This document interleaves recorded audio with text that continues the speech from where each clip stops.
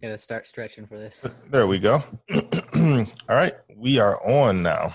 Welcome to Two Crazy Scoops Podcast with your hosts Ao and Tito, and this week we have special guest Gabriel Gutierrez. So have fun listening to about video games, Atari, Nintendo, all that fun stuff.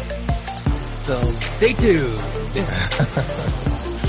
Oh man, I don't know if we're gonna be. Are we gonna get to Nintendo today? I don't think so. I think we're gonna be packed with the Atari. We're gonna talk about Atari. How to play video games on a calculator. We're gonna talk pre-Nintendo. Pre-Nintendo. Nintendo Yeah, we'll was Nintendo for another day. Yeah. Yeah. Okay, sorry. I jumped the gun on that one. I'm a little excited. No, it's good. No, it's all good. We felt it, man. We felt it. This is what what Aaron wanted to do the podcast about initially was video games, because that's something we're both passionate about. But it's kind of hard to find a lot of people that have as much knowledge as you do about this subject, so to speak. Firsthand, too, man. I was there at the beginning. I was like the prime candidate for, all that home console stuff. That's what's pretty crazy about it. When I was real little, so like I was born in 1974, and all of the home console stuff came about right around 75, 76. I was just a little baby. But by the time they worked out all the kinks, Atari was the first main Atari 2600 was the first main console that was like mass produced, and like a lot of people actually had it. It's still really expensive, but I lived in a little neighborhood that wasn't super prosperous, and there was people down our street who had Ataris. So that was kind of cool. But before Atari, there was a bunch of other stuff. There was like, have you ever heard of the Magnavox Odyssey? Mm-hmm. I hadn't. I haven't. I hadn't heard it. That's one of the first ones. And then there was the Telstar, which was the precursor to the ColecoVision, and that was like a first one. But see when it started, most of the time, like when I was little, when you bought a video game, you bought one little unit, and that was the game. There was like no switching out games, And I don't know if you've seen those little Mattel handheld ones where it's just little blinking lights. Yeah, it's like little red lights, dude. Those things, we would have like kids like lined up to play those, because you could play head to head, like football. You could have one on one end, the other, and it was just little red blinking lights. And then the football would be like this little, like kind of a fading straight line. They all look the same. The players look the same as the football, but it was like beep, beep, beep, beep, and then you would just run, and we would spend hours playing it. So that gives you an idea of how hungry we were for any type of electronic game. And then there was a ton of those little LCD games. Like you're probably familiar with those too. Where it's like it's got the little LCD figures, and they'll have like they had like. Oh, go ahead. I'm sorry. Go ahead. No, I was gonna say Donkey Kong was a real popular LCD game. Oh, okay. And so you would just have the images of like the, kind of, yeah. You win. But it would just be these little LCD characters kind of going on the screen, and it was already, they were kind of already there, but they would light up whenever you would move, and then the barrel, same thing, and Tiger used that a lot. Yeah, and those like nowadays that would be super boring. Yes. Yep. Or kind of like Mr. Game and Watch, like those. So that was yeah. Yes. That's it. That's exactly. So that's what we had.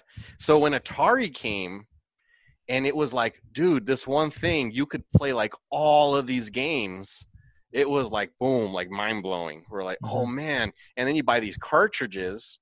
And you just plug the cartridge in, it's a whole new game. I mean, it was just something. It was amazing. It was really, really cool. So that was like in 78. Before we get like super into it, how does this kind of line up with like arcades, so to speak? Is this like during the same time as arcades being a big deal, or? Yep. So the first major arcade game was Pong. Now, have you guys ever played Pong? I have, yeah. But that was just, on a computer or something. Yeah, so all it is it's two paddles. It's one thing here, and a little ball going back and forth too. That's all Pong was, and it was like a blockbuster. And they had them in arcades, because there was a pinball back then, but they would have a Pong station, and people would play Pong. I mean, it was like so well known. And I was just a little kid. Remember how popular Pong was? It was like the game. And so that was kind of the start. And then the arcade games that we're familiar with, like Space Invaders, Pac-Man, Donkey Kong, those kind of evolved at the same time as the consoles. So the consoles were always kind of chasing the arcade ones. Now, the arcade ones, of course, were actual real computers. So the graphics were way better, and the speed and the feel of the joystick was always way better than the home. So it was kind of like, I would compare it to how when we were younger, movies versus watching TV show, you know? Mm-hmm. It's like you had the TV actors and then you had the movie stars, right? They rarely intersect. You were either in the movies or you were in TVs. And so at that time, it was like, it was either an arcade or it was a home console game. And you never be as good as the arcades. Mm-hmm. So that's how it worked, you know, but they always had this, like they had Donkey Kong on Atari and also in television, but they stunk. The graphics were terrible, especially compared to the arcade. You know, they never matched up. Pac-Man was terrible on the Atari. Like it was just, it's famous at how bad it was. If you ever see it, it's so clunky. The noises don't even come close to matching. The ghosts are, you know, I think, you know, in my thing that I had sent to you guys, we'll talk a little bit later about sprites. Mm-hmm. And, you know, you could only have 5 different things moving on the screen at once. Well, you've got 4 ghosts in Pac-Man, and then you've got the dots. So if you ever played the Atari Pac-Man, they were like blink. And it was because that was the only way you could make everything work. And it was just kind of a strategy, but it made for terrible gameplay. and it just always looked weird, you know. But Space Invaders and Pong, so Pong was the first one. Space Invaders was kind of the first, like it took it up a level, because now you had a bunch of ships that were on there, and you actually, you know, can move back and forth and shoot, and you had things shooting at you. So that kind of was the next one that took off. Now Space Invaders on Atari was pretty decent. It wasn't as good graphics wise as the arcade, but it was almost just the same thing. So is that game a little bit like delayed Invaders when you're playing? Is that the one where it's like well, Space Invaders is where you're the little guys. Now there's been different other sorry, your internet's kind of going a little slow. Such as oh yeah, you know what? Do you wanna see if I can get a better connection somewhere? Yeah, maybe. Okay, you want to pause? Yeah, I mean, I can always edit this out too. It's fine. Yeah, we edited a lot. Yeah. Okay. The podcasts are actually usually 4 hours long. But we condense it to about 50 minutes. So that's all that's appropriate. It's 50 minutes. And even then, that's questionable. Oh, yeah. I could probably go to the other room, because that's right where the modem is. And so yeah, give me about 2 minutes. Yeah, no problem. Take as much as you need. I'm gonna have to look up pictures of this stuff. Sorry. Oh, I see what it is. 2600. Yeah, so I didn't have one of those as a kid. My cousin did. Oh, I think he left. But my cousin had one. And I remember seeing it over his house, but I never really played it back then. I played it later on, like in the 90s. I remember going back and playing it, and they were easier to find, like in the you know, those resale shops, like Bookman's, for example. Yeah, but what was the earliest console that you can think of that you played? Was that it? That I actually played was the 2600, the Atari. Oh, okay. 2600. I'm looking at gameplay footage of that right now, and I've never played anything like this. Yeah, it's horrible by today's standards. E.T. I'm trying to remember what game he talks about that one. Yeah, I forgot which Atari that was though. That was for which one was it? E.T. graphics. I don't know. I have to look again and see, because it was mentioned in here. I can't remember, but it was horrible though. That game was terrible, and but it was nice. The nice thing about it is that when Atari kind of crashed, Nintendo kind of came into their space and kind of helped resurrect video games because the video game market completely got destroyed. They did. Atari, they just destroyed it. Dumped on it and left. They did. And then Nintendo kind of swooped in and took Wasn't Atari started by the guy who did Chuck E. Cheese? That I'm not sure. Yeah, it was Nolan Bushnell. He is an American businessman and electrical engineer. He established Atari Incorporated and the Chuck E. Cheese pizzas. Oh, okay. Which, if you could imagine, that was a genius move on his part. Yeah. You can get kids to pay for pizza and video games. No, get the parents to pay for pizza and video games. No, the children. The children are paying for it. They're the ones that pay for it the most, Aaron. True. Yeah. With issues later on in life, but no, it is interesting history. Now, the time period that he's talking about right now is like we're talking late 70s and then going into the early 80s. And Nintendo at the time, they actually had a system, but it wasn't, I don't think it came out in the States, but they actually had a system out in the late 70s too. Really? And then they did Game & Watch. I think Game & Watch was came out in 80. But it's only because of Game & Watch that I understand what he was talking about with those graphics, where it's just kind of like lighting up different backgrounds. Yeah, like the screen has already got the pictures. Yeah, which I mean, you could buy those at the dollar store, little video games like that as a kid. Yeah, you could. That's why I was mentioning to him about Tiger Electronics, because back in the I don't know how long I don't know how long Tiger sold those systems, but you can buy those little handheld systems in the 90s.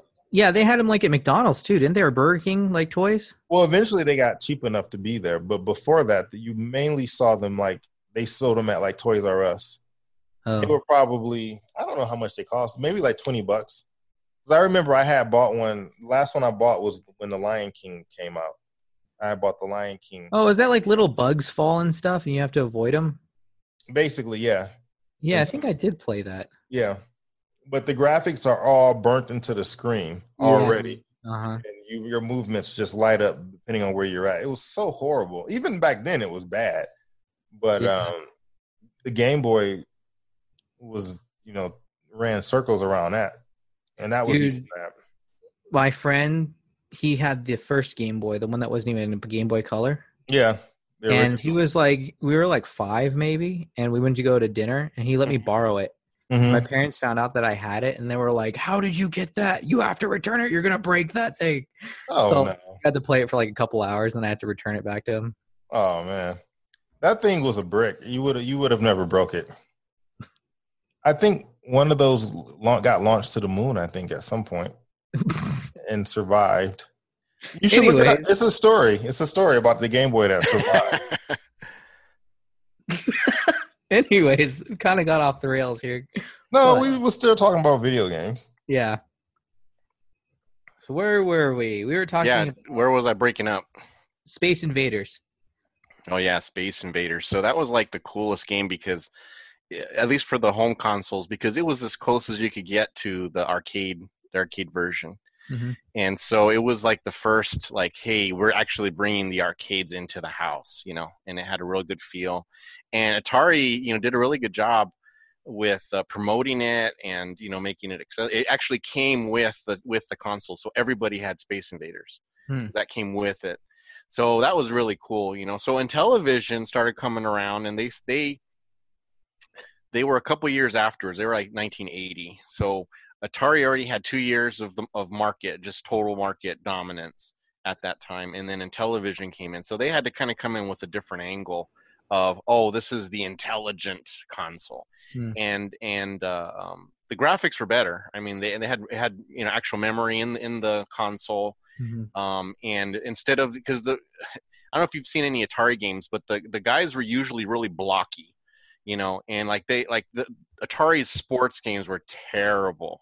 They were like they always had 3 guys moving together. So they would like move across the screen like this. They would never run separately. They're always together. And again, with the flashing, you know, and like the baseball, instead of being in the view of the batter, like we are used to seeing now, the batter was at the top.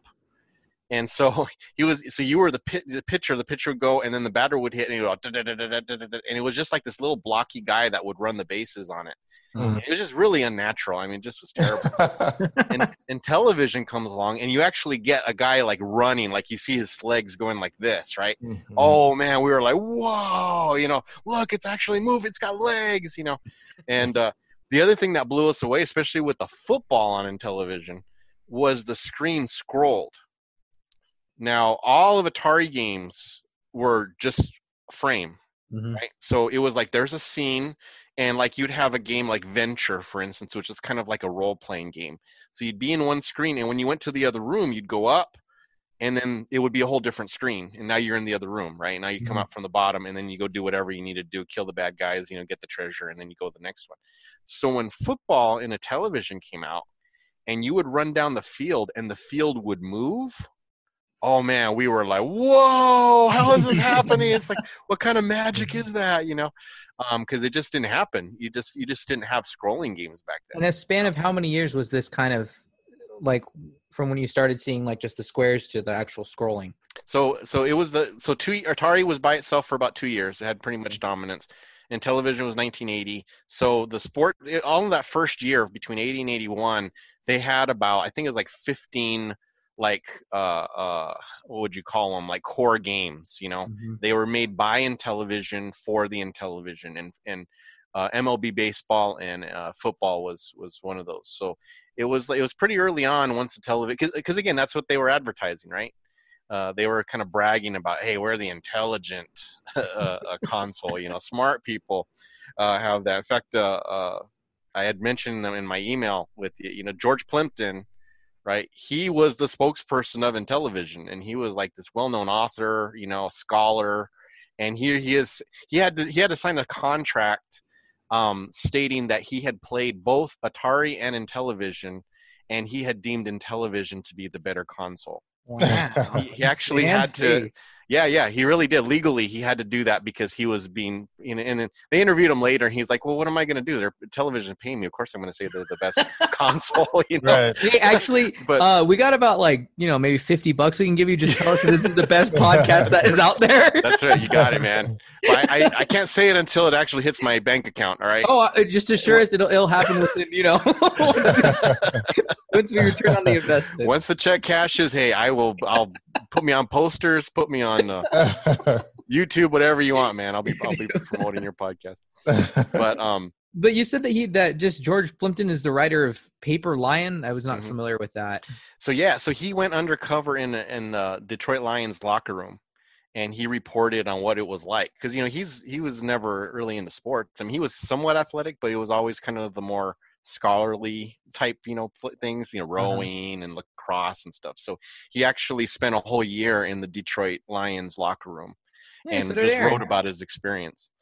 And so it's pretty interesting. But Before he just yeah.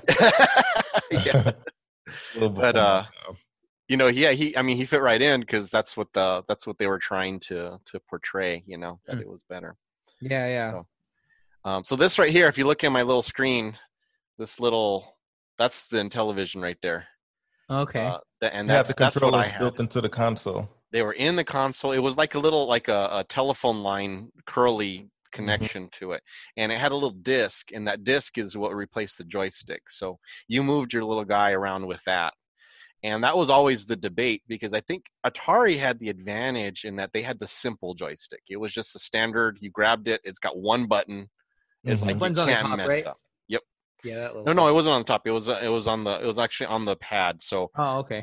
you would hold it like this, and then with the other hand you would push the button. So I mean, it's as simple as you can get. The Intellivision was complicated, and because you had the little circle disc. But then you had all of these buttons. It looked like a telephone pad on the top. Yeah. And you had these inlays that you would put, like little plastic things that would slide in, and each button did something different. And if you didn't have the inlay and it was a complicated game, dude, you were messed up, man. There's no way you're going to understand how to play this game, because that little inlay told you what all of those things did. Plus, it had 4 buttons on the side too. So each of those buttons did something as well.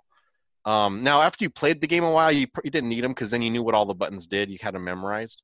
But again, it was the intelligent console because dummies could not play Intellivision. If you could only handle one button at a time, you weren't going to do well with Intellivision. I probably would have done well with it. And the inlays, they all came with the games, right? Yeah. So each game had its own one, and you Exactly. Yeah, and it came with 2. It came with 2.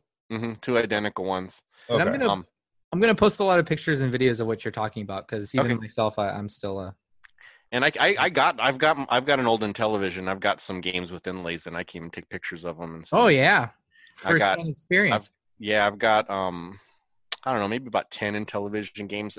I'd really like to kind of build my library of it because that's like my childhood. Because I had the Intellivision.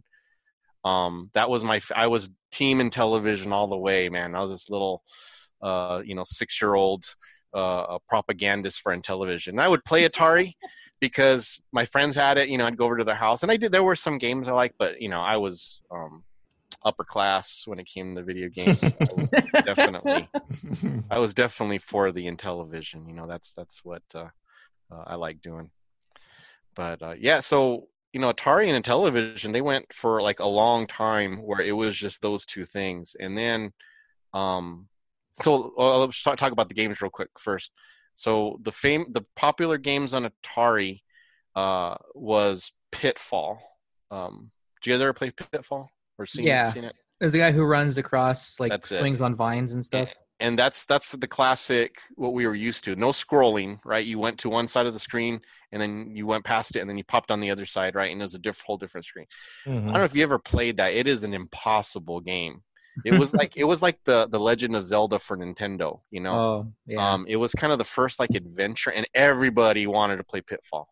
Everybody, all the kids, that was like the game to play. I did not know a single person who ever won the game. You had 20 minutes to navigate this course, and you didn't know it was basically a maze. And you had 20 minutes to finish it. So really, there was 2 ways to win. The first was the non-win, which was you just lasted the 20 minutes. You never found because you had to get these different diamonds and treasure, and when you got all of them, that's how you won the game. So you had to get that in 20 minutes. But there was a specific path. There's only one way that you could actually win. There's if you go online, you'll see maps on how to actually do it if you ever want to do it. But it's a hard game, man. I mean, you have to jump on the top of alligators' heads.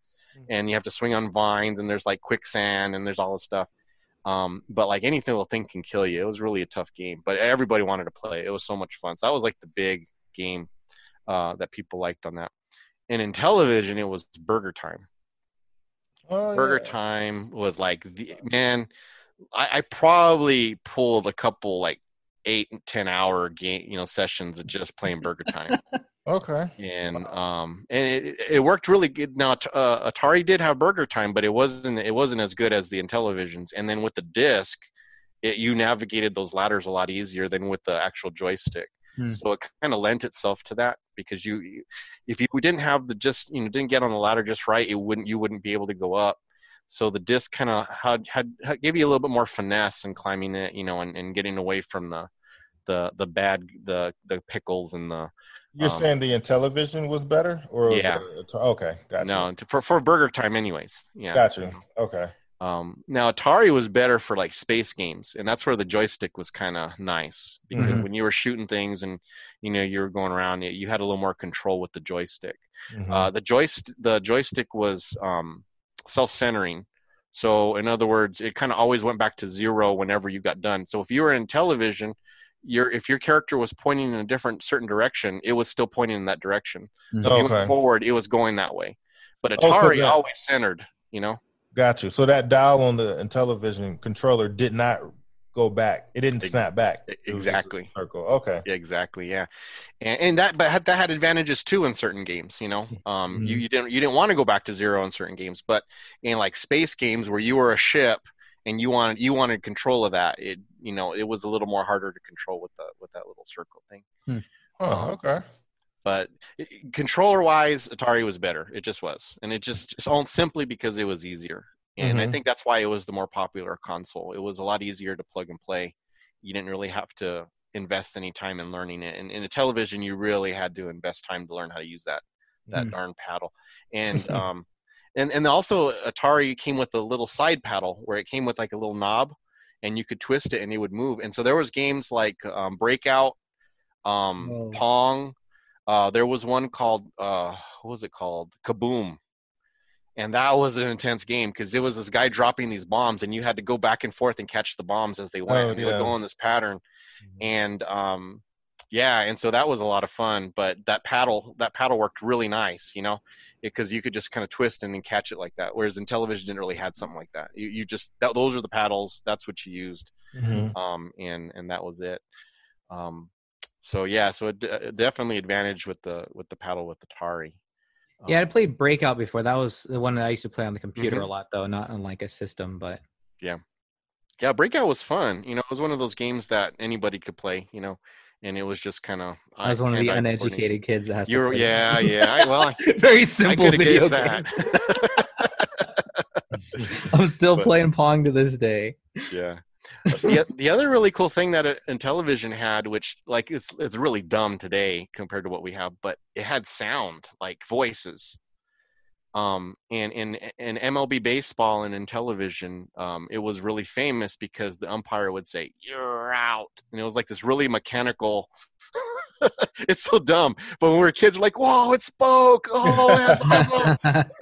And then you could buy an actual console on Intellivision where it had games. Like there was a game I love called Space Spartans, and it was almost like in Star Wars where they're in those valleys in the Death Star, and they're fighting the stormtroopers, and or not stormtroopers, the TIE fighters, they're in the X-Wings kind of shooting. That's kind of how it was. You were kind of in a little valley, and the bad guys would kind of come out and you would shoot. And you could play the game by itself, just with the Intellivision. But if you had the voice console, the extra thing, the aliens would talk to you, and you would have messages from Missile Command coming in.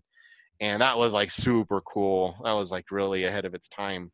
But they really didn't have that many games. There was maybe like 5 or 6 games that actually used it, which I think is a common thing when we talk about the Nintendo thing. They had a lot of really cool developments that, like with the Power Glove. The Power Glove was awesome. It was really fun, and they made like 3 or 4 games for it, and that was it. They really couldn't use it for much else, and it's just a waste of technology because it was a fun thing. It was ahead of its time. It was, and that's how that voice thing on the Intellivision was. I mean, it was neat, but you really couldn't use it on too much, or I should say, there was a lot more they could have done with it if they had, had time. But when that came out, that was about where we started getting towards the crash. I had mentioned in my email about the crash of '83. That was a real thing because ColecoVision came around about '82. And now ColecoVision, I never had one. I had friends who had one, and then we had a friend of the family who had one. Now ColecoVision took it up another notch. It also went backwards in a couple spots, but graphics wise, man, that was like the Donkey Kong. It was real close to the arcade version. And they had like Ladybug. They had what's the other one? Dr. Do, I think, is like the one that's it's kind of like Dig Dug, but it was like the kind of the off-brand version of it. And ColecoVision, man, I mean, they were set to take off. They really, if the crash of '83 hadn't happened, they would have been the dominant console because they were just made. And the thing about ColecoVision is you could play any Atari 2600 game on it. Atari took them to court because they developed this little console that you could plug into the ColecoVision and play any Atari game. So that was their thing. It was like, hey, why buy Atari? Buy us, and you can play all the Atari games. Instant, huge library. Yeah. And so they actually sued them, but they lost in court. And then what happened was Atari started actually making games for the ColecoVision. So they kind of started making money on the back end. Well, that's one way to do it. Yeah, can't beat them, join them. That's what they did. But at this point, you had a new Atari out though, because it wasn't the same as the. They had the 5200. So how did that compare to the ColecoVision? It didn't. Graphic wise, it was better than the Atari 2600. Mhm. But the ColecoVision was still better. Oh, okay. So now what they did was the 5200 was they made the cartridges different. So now the ColecoVision could not play the 5600 on it. But what Coleco did was brilliant. So their version of Donkey Kong that they developed for the ColecoVision was super close to the arcade version. Mhm. Now again, they had Donkey Kong for both Atari and Intellivision. Mhm. Coleco made it, but they purposely made it terrible graphics. So when the Coleco came out, they reserved the good one for them, and it came standard with every ColecoVision. So that's how they got popular right away, because everyone wanted the good Donkey Kong. Nobody wanted to play the generic Donkey Kongs that were on the other two. Clever. So they made it for the other systems, but they just made it worse intentionally. Intentionally. So it wasn't because of the graphical power. Well, I'm sure there were some limitations to it, but you know, and the memory was definitely better on the Coleco. I think it was like double than what the Intellivision was, but it wasn't such a huge thing that they couldn't have made the other ones better. They purposely dumbed it down. Gotcha. So there's their version of standout. Do you know how much memory we're talking about? Because I always like laugh. nothing, man. Like nothing. Yeah. Well, Atari had 0. And then, like we were talking ROM, you know, actually on the console, because all the cartridges had the ROM in them. But Intellivision was like, I think it was 8. Was it 8? Can't remember. Intellivision, I think you had on here. It was. Let me see if I can see it. 6 KB ROM. Kilobyte? Yeah, 6 kilobytes. Yeah, that's what it was. And then the Coleco was 16. Yeah, so that was like more. Again, that's nothing by today's standards. No, you don't measure anything. Garbage. Bytes anymore. Garbage. But back then, man, that's double, right? and what was even more impressive was the sprites, because that jumped from what was it in Intellivision 8 32 to 32, and so that was the biggest difference, was the number of sprites to making the games more like the arcade games, because real arcade games had a bunch of things happening at once. And so that's why they had to dumb them down, because you could only have so many things moving at one time. So to have 32 sprites going, you could actually get closer to what the arcades look like, you know, with that. But yeah, Coleco's downfall was that their image was they were going to have the Atom, right? The Atom computer. They were going to turn all of their ColecoVisions into these home computers, and people were going to have both the system and the home computer, and they were never going to do anything else other than use Coleco. That was their vision. But they had that vision right at the crash of 83, and yeah, that was too bad. Because it was really brilliant. I mean, you know, I've used an Atom before. I had a friend who had one who was a collector, and he turned it on for me. It's pretty neat. I mean, if you use the old Apple Macintosh ones, they're very similar, you know. It was right about that time when the Apples were starting to get popular. But you know, I mean, it's a neat idea. It just came at the wrong time. So then sorry. Go ahead. Your question is probably better. So no, go ahead. Well, I was just going to talk about the downfall that you were talking about. Yeah. This whole crash. Well, I don't know if you want to move on to that yet, or what Aaron was going to say. Yeah, we can go to the downfall. Just a side point. It keeps popping into my head, so I just want to throw it out there real quickly. It's interesting when you said that the arcade, you talk about the comparison between the home console and arcade. And it's funny that you mentioned that, because that was still the concern even later, and we'll get to that. But even when you got into the NES, the Super NES, and N64 days, through the 90s, arcade hardware stayed above home console until you got to PlayStation 2, that generation. Yep. Then it was almost in parallel. But before that, it was always a gap. But that's kind of a side point, and I know we'll get back into that. But it's just funny that when you mention it, because now I'm thinking to myself, like, oh, that's right. Because I remember going to the arcade, loving the arcade versions of some of the games that we used to play, like Street Fighter and some of the other ones that were just like amazing in the arcade, and they were definitely dumbed down for the home. Yeah, no, it did carry, but that's also because the arcade versions started getting even better, right? I mean, so the Oh, quality yeah. even got better. Yeah. But even like Burger Time for Nintendo isn't all that great, you know. And that's when I first played Burger Time. It was on Yeah. the Nintendo. On Nintendo, right. Yeah. And so when it came out on NES, I was super excited because I had just the Intellivision version in mind, and it was better in some ways, but I felt the disc gave better control for the game than the Nintendo, you know, the little cross pad that it had. And again, quality wise, the graphics weren't, I mean, they were better, but they weren't like so much better. You know, the arcade was still way better. You know, Yeah, because the NES, that was supposed to be a stronger system, I think. Yeah, it was. Yeah, 8-bit. Right. I'm sorry, guys. We can't really talk about Nintendo at this time, but but yeah, we could talk about the downfall if you want now, because it all came down to E.T. Yes. The E.T. cartridge. And I played this game too. Did you really? I was telling Antonio earlier, my cousin had an Atari. Yeah. And it's so funny because I remember seeing it there, but I didn't play it until much later. Like, I don't think I played the Atari until like the 90s. Right. Okay. So it was more of a retro thing, right? It was, yeah. And he kept, it was in the basement, but I remember seeing it over his house. Yeah. And so it's so funny because later on when I started hearing the stories, which we're about to get into right now, about the game, I remember playing that game. Yeah. I didn't think nothing of it. Yeah. At the time. And I don't even know why he had it, because most people, I thought they sold it or got rid of it. But yeah, tell us about that. Well, everybody had it though. Everybody, because I mean, I don't know if you guys are too young, but E.T. was so popular. I mean, and I don't know if you guys have seen it. It does not hold up. I mean, it is so inappropriate. I don't know why they thought this was a family movie. But I haven't seen it. I haven't seen it that recently. I just remember watching it and being like, "This is boring." It is. It's long, right? I think my dad had told me that was kind of the first time they had like product placement in a film. Yes, yeah, with the Reese's Pieces. There you go. Look at that. Look at Aaron. He's got the poster.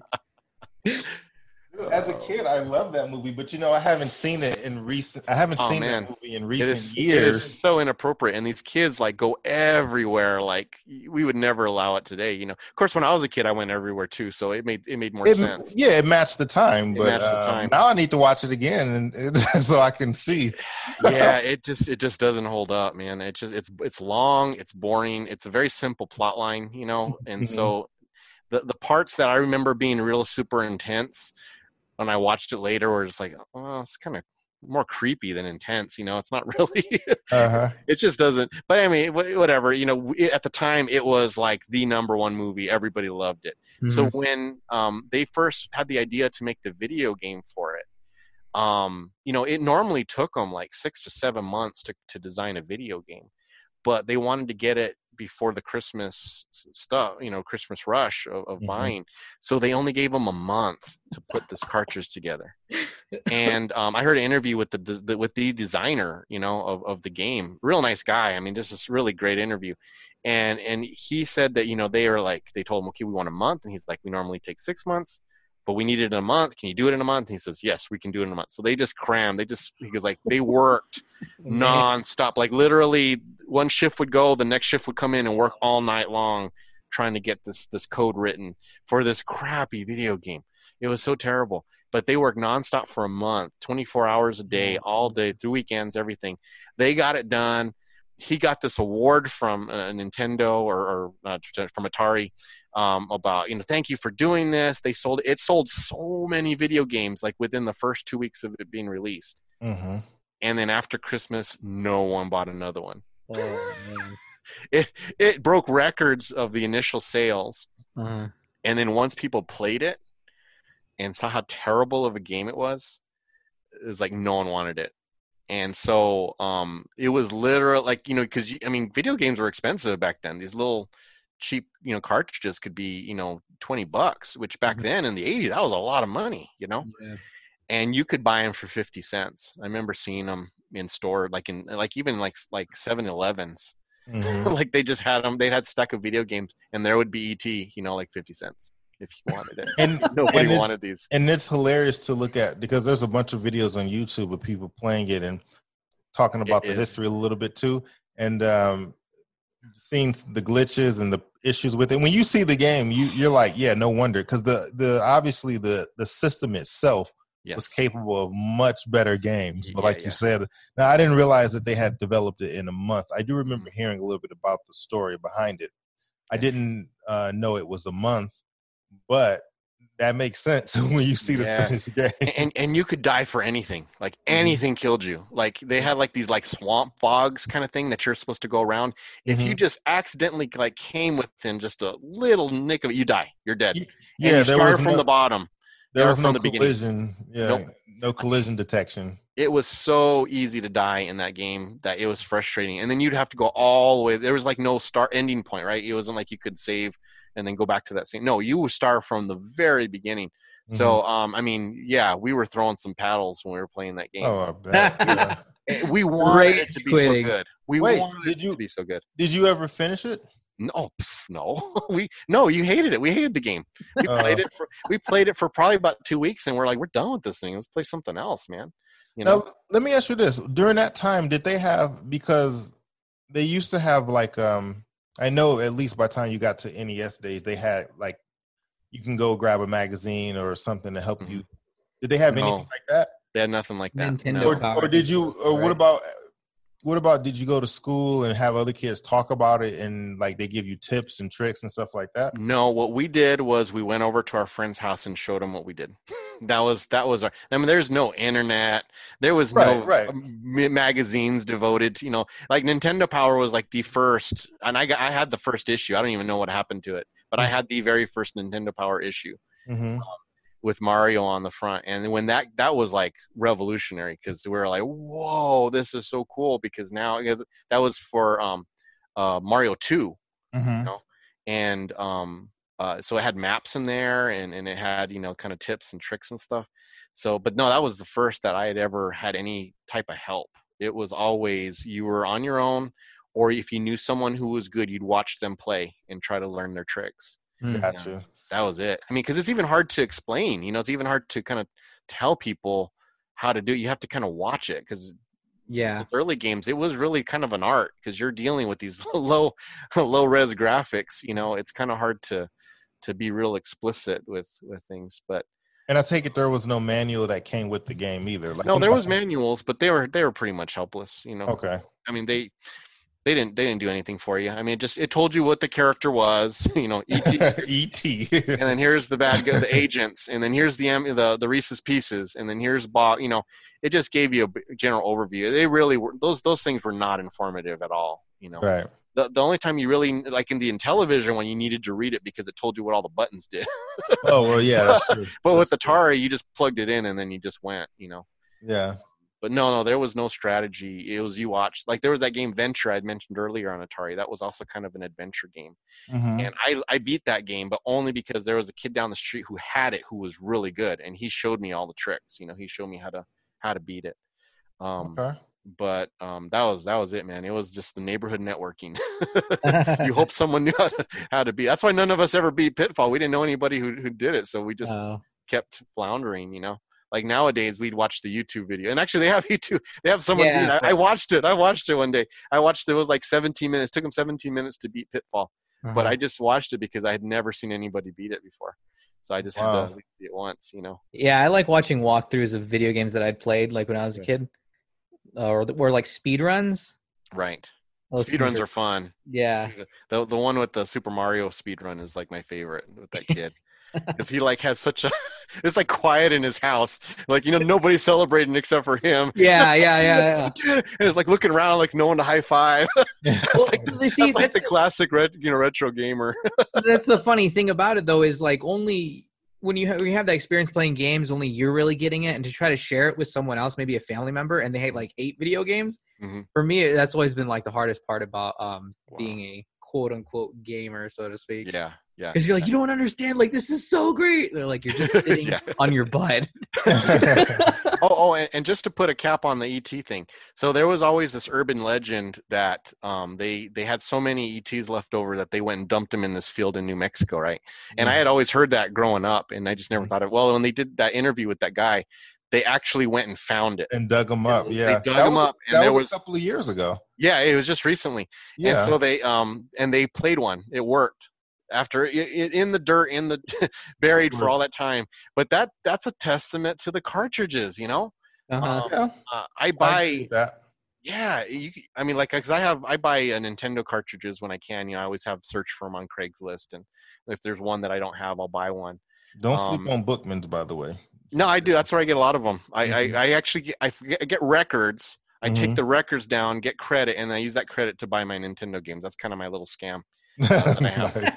And but yeah, it's just Bookman's okay. You know, they have kind of the same ones. The ones that are always good are always going to be like $40-$50. You know. Yeah. So anything there's that's even worth it. Nintendo 64 games. They're all the same price they were, whatever. Yeah. 20 years ago. But you know, the thing that I wish I had kept, because I was now we're getting into Nintendo again. See, gotta hold back. You know, I'm gonna say that story. I want to say that story for the other one because that's a good story. But yeah, you know, when things went down, well, I'll just to give you an idea of how bad, because even though Atari was the one that really had the glut of the bad games, and Intellivision had some bad games too, and I think they were just trying to keep up. Like, I had this game called Frog Bog, and it was 2 frogs on lily pads, and flies would fly above, and you had to shoot the tongue out to catch the flies, and that was the whole game. And it kept track of how many flies that you ate, and whoever had the most flies at the end of a period. And that was it. That was the game. It was so bad, and we played it. You know, we played it because we just wanted to play something different. You know. But Atari had one, the Big Bad Wolf, and it was just a wolf and would blow bricks, and you were the pigs, and you were just building the house. So every time it blew bricks down, you would have to go pick up bricks and rebuild your house until he came. And that was it. And it's such a dumb game. Wait a minute. I thought the bricks were supposed to be unblowable. Yeah, that's I know, but it's probably not a word. It didn't matter. It didn't matter. It just, they were just making games. You know, they didn't have to make sense. We were just dumb kids. We're just playing them. I bought the Atari Flashback. It had like 96 games on there, and I went through and I said, "Man, I remember that game. I remember liking this, and this is a stupid game." You know, mm-hmm. and it really kind of hit that I was like, "Man, there were a ton of really bad games for this. There were some really great games." But just because they were greedy and wanted to sell, you know, sell, there was just an insatiable market for games that the quality control. So Intellivision they designed their own games for a long time. They only allowed, trying to remember the companies. There was just a few companies they allowed to kind of make third-party games for the Intellivision. Mm-hmm. Atari let anybody make games. Activision was like the number one company that made games for Atari. But I mean, there was all kinds of crazy, you know, just really nonsense games that came out. And that contributed to the crash too. That was it. That was yeah. No type of what's the word I'm looking for? Like no filters, no quality control. Yeah, no quality control at all. And so ET kind of pushed it over the top because I think there had already been a lot of bad games, but then we just didn't play them, right? If we saw them, we put them in the corner.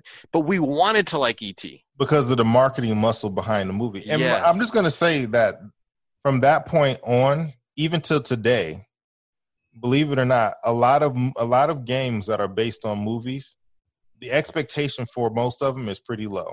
Yeah.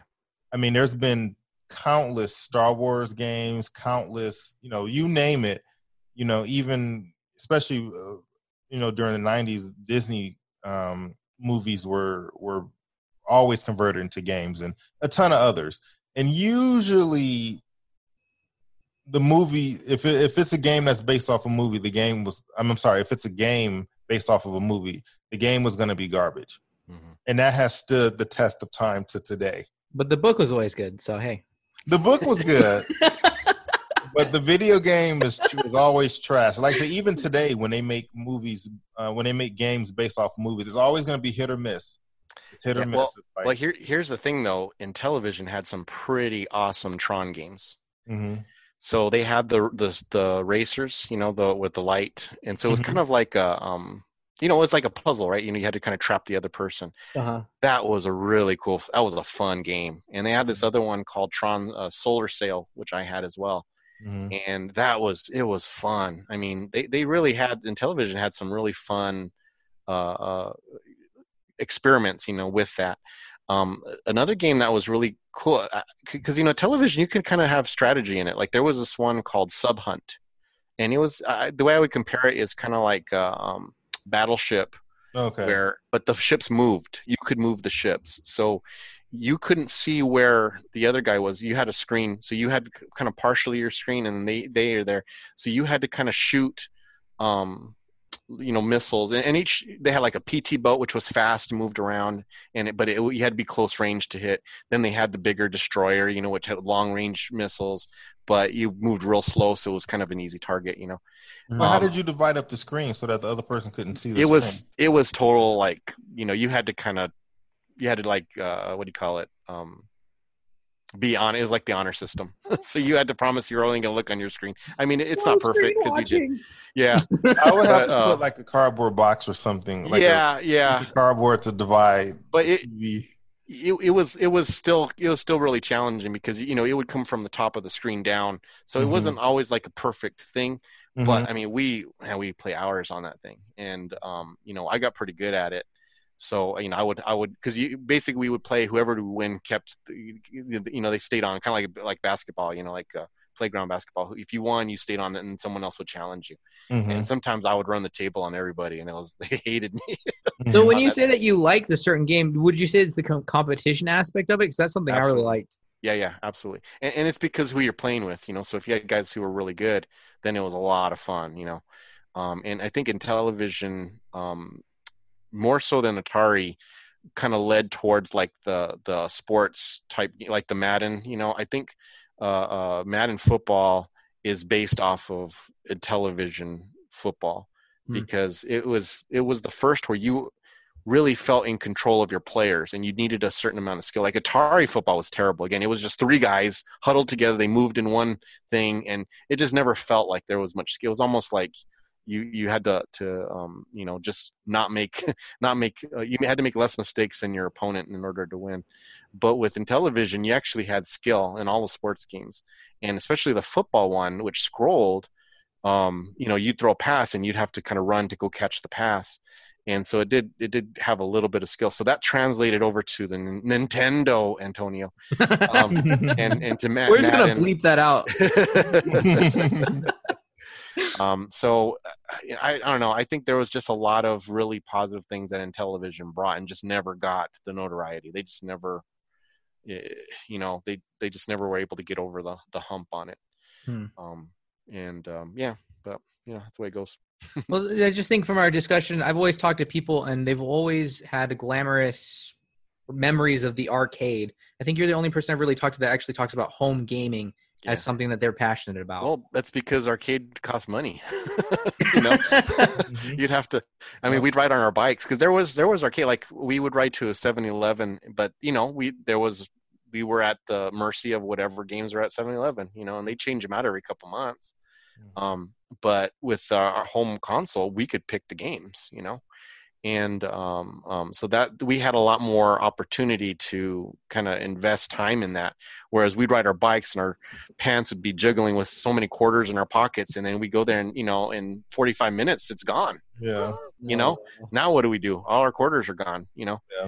But we could spend hours just at someone's house, and also I think the fun thing of, hey, I got a new game, I'll bring it over. That kind of was a cool camaraderie building type thing, to, hey, I've got something, I'm going to share with them, and then we all got to benefit from their purchase, but you can't do that in the arcades. The arcades are there, you show up there, and but again, they had their thing. Like we had a track and field.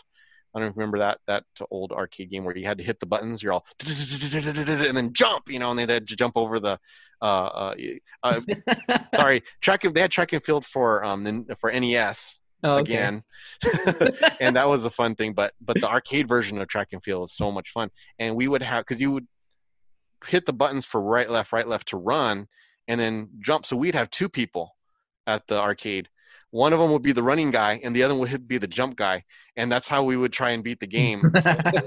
So that was cool because one quarter could have two people busy on it. But again, once you ran out of the quarters, then I guess it's time to go play basketball because you were done. Yeah, you never really see that scene in the movies though, where the kids run out of quarters at the arcade. Yeah. Right. Exactly. And renting was not an option at this point. Oh no, there was no such thing as renting. No, you bought. It wasn't until Nintendo came around. Once Blockbuster was big, then you could rent Nintendo games. But even that was very rare. It was more the once Super Nintendo came, then it was kind of more. Everybody rented after that. After Super Nintendo, that was pretty standard. Although, Blockbuster, when I worked at Blockbuster, they still had old Nintendo, the NES games there too. But no, back then it was like if someone had the game, they had it. But that was kind of cool too, because we would hear rumors that somebody at the school had this game that we all wanted to play, and then we would all kind of, hey, how's it going? What's new? Right.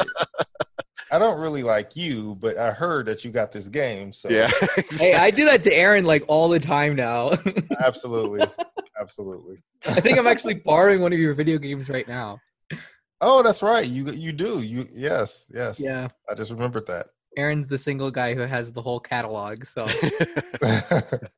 Hey, I have a question. It's kind of a nerd question, I guess you could say, about the development. So and this is one thing I was not able to find. I did a quick search for it, but I couldn't find the answer, and you might know it. When it came to developing these games for Atari, for Coleco, for television, nowadays they have development kits that the console manufacturers send out. Mm-hmm. Back then, did any of those systems use that, or were you basically coding on a PC? And did they use similar code for each? Like, was it the same type of code for each? Yeah. So I do know it was the same code. Because developers went from both Atari 2 and television. They kind of were interchangeable. So they went back. So I know it was same code. Yeah, I don't know what the code was though. I don't know if it was like Fortran or Cobalt or what, some of those older language. I really don't know that. But I do know that the developers did hop back and forth. But as far as I think it was directly on the cartridge. I think that's what they programmed it on. I think it was just once they got their code, they put it on a chip and put it on the cartridge, and that was it. So that would if that's the case, then that would explain why you were able to play Atari games on the ColecoVision. The Coleco, right? Yep. If it was all coded in the same language, and that would make sense. Yep. Although you did need to have a module put into the Coleco, to read the cartridge, but I believe it was the same language. I think it was just the cartridge was a different size, so you needed one to make sense. Yeah. So at what point did you kind of stop investing in video games, I guess, would you say? So I was pretty active all through my youth up until Super Nintendo. So that was kind of when I started getting older, that was around 92. I'm high school now. I'm graduating. I started getting towards adulthood and just didn't have time to play around as much. But I was very active all through from 85 to the 90s with NES. So I pretty much know a lot of that, and I know. I'm still a big fan of the SNES, but I don't have as much experience just because that's the time when I started tapering off a little bit. So I don't know as much about the games or the deals on it. But don't worry about that. I'll fill you in. That sounds good. Aaron picks up the baton and keeps running. Oh yeah, got you, Gabe. Don't worry. And I do have an SNES. I have an original one as well, and I have a bunch of games for it. My favorites are the Donkey Kong Country games, the 3.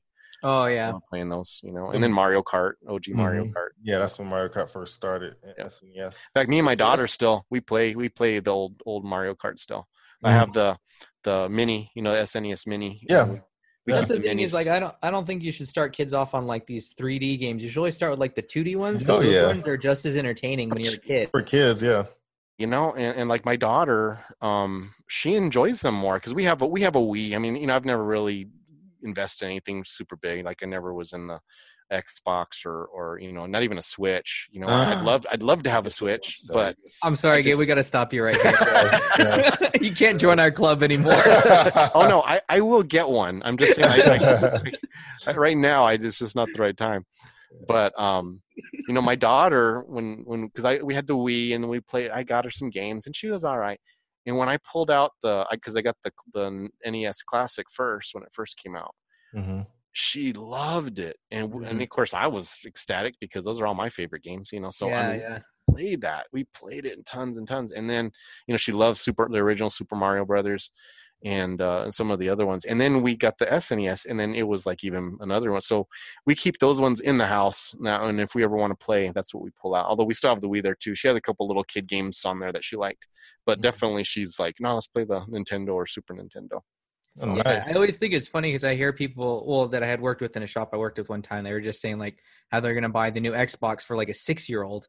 You got like this super engine, like video games where all it is like racing and shooting and all this stuff. And you're like, they don't really need that. It's way too much like input, I would think, for like a 6-year-old. But yeah, no, it is. It's a lot. It's a lot stimulation, Well, I think part of it is that a lot of the parents want to play it too. Well, yeah, that too. So they use the kids as an excuse, but really it's for them.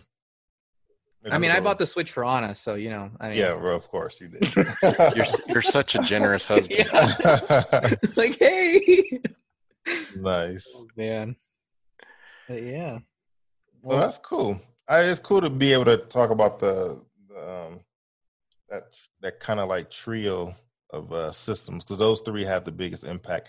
There was others, of course, but those I think were the three main ones: the Atari, the Coleco, and the Intellivision, and yeah, and I think the testament to that is the fact that I was 6 to 8 years old when that happened, and I was fully aware of industry things, of what was coming out, and I'm just a kid, and I'm like, oh, this, I'm saying things like, oh, this game is going to be released at this date, how did I know that stuff, and it's marketing. Man, it was kind of an awakening for me, like not only just for the games, but business wise, but that was the incentive was, for me to kind of hear things or latch, or read things in the paper, and then they would put out these advertisements and, oh, we can't wait till this game, there was a game, a Mega Mania for the Atari, and it had this cool, music that came on with the commercial, and the commercials came out about a month before they were released. I wanted to play that game so bad, and a friend of mine down the street got it like about a few weeks after it was released.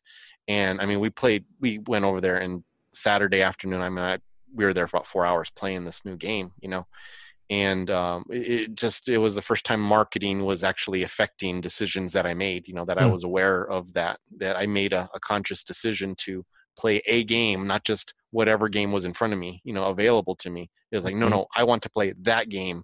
And, it's just kind of scary. And when it taps into, you see how powerful marketing is, where you've got a time where there is no internet, there is no, special magazines or clubs or things like that for this. And yet I, 6-year-old knew exactly what was happening. A 7-year-old, knew exactly what was happening.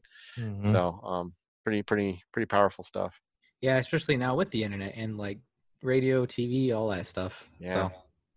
Yeah. And, there's been this, for the last 3 years, there have been rumors of this new Intellivision Numiko that's supposed to come out. And it's supposed to be like a retrified console that plays that like rejuvenated the old Intellivision games. And I'm not sure if it came out yet or not. I don't think it did, or it did come out and it really hadn't like not a lot of fanfare to it. But I was real excited when I was like, you take my money, man. It's that meme with the shut up and take my money. That was me. I'm like, I don't care. You tell me the day, you tell me the place. Here is my credit card. I will buy it. I don't care if it's going to be bad. I just want to buy it. I mean, I can come up with something if you'd like. Just writing television on a box. Do it, man. Do it. I'll buy it. Hey, that just reminded me of something. Atari actually released they did a newer console. Yes, I think, and it's funded on Kickstarter. Yeah, I don't think that ever went anywhere either. I don't think so, but I think They made an announcement recently saying that the people who backed it are going to start getting their systems in June. Oh, So okay. this month. That's very interesting. Yeah, so the backers are going to start getting their games, and then soon, I guess, more people will start getting it. In other words, it's still a work in progress. They haven't given up on it yet. Right. That's but good. I thought that was pretty cool. Of course, it's the marketing for it is not very clear. It's not just a retro system. It's also a modern system. Right. And that's the same thing with an Amico. They're trying to open it up where if you buy it, not only can you play the old games that are new, but that developers will be able to make games like, for it. In other words, that it can be used for newer games, but just with that old style, but they were going to clean it up and make it a little more modern looking and make the graphics a little better, but still try to keep the old feel. I mean, that was the thought process, but like I said, it hasn't come through yet. But just on that particular topic, in the retro gaming kind of field, there's always the people who are like, oh no, I don't like these flashback devices. I don't like these. Like there's a big, people don't like the minis, the NES minis, and then they have the Atari flashback, and then they have the Intellivision one, same thing. I'm all for it. The controllers are usually not as good as the original controllers, but the games are the same games. And if it's easier than me having to lug out an old system and have all of these extra connectors to try to make it work on a modern TV, and I'm trying to blow into cartridges to get it to connect right, and all of this, if I can just plug it into a HDMI cable and play the old games, I'm not going to play it the whole day. I just want to, get a little nostalgia hit. I think you're going to play the whole day game. We know. I've got a wife and a daughter. They're not going to let me play the whole day. How did you plug in the old systems then to a TV? Oh, I have a CRT. So, oh, okay. Yeah. But what were they before? Like, would it plug in? It was the antenna, right? Or something like that? Yeah, it was, those little, if you remember the screws, the two little screws, and it had like these two little fork connectors. You'd plug it in there, tighten it, and then it had like this little on-off switch that you would plug in. And I have that. I have the original NES connector like that. So, oh, wow. Because if you want to play Duck Hunt use the gun, you have to have the old TVs. They won't work on the flat screens. Wow. And how big were these TVs you're playing video games on?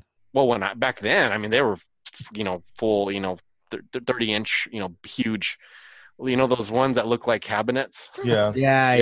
Those are the ones we were playing on, those big TV. That was the best, but the one that I have isn't that big. It's pretty small, but it works, Yeah. So, but I have a little storage area I'm going to turn into an office for my business, but I'm hoping to have a little corner where I can make it my little gaming area. I can have all my my old TV and then my old, system, and then also a flat screen as well for the minis and the flashes, and just have a bunch of switches. What do I want to play today? I'll play Atari Switch. I want to play Intellivision Switch. That's my goal. But that's cool. Yeah, it's fun. It's a collector's thing. It's nostalgia. I'm a sucker for it. Yeah. Well, thanks for sharing with us all that info about Atari and Intellivision. And not NES. And not NES. To be completely honest, I have never, I know what Atari is, but I never heard of this other stuff. And even what you're talking about, I'm going to have to look up a lot of videos. Well, come over. I'll have you over once the COVID thing's over, and I'll let you play my Flash. Or I can even lend it to you if you want, man. Although I probably have to be there to explain stuff to you. I don't know. Okay. No, I'm just looking up. Especially the Intellivision stuff. You'll never understand that. That's the intelligent vision. Atari, you might muddle like through SATs. It, but to this day, only intelligent people can play it. So, would you like to build some anticipation for the next episode? Sure, man. Well, after the crash happened, we were thirsty.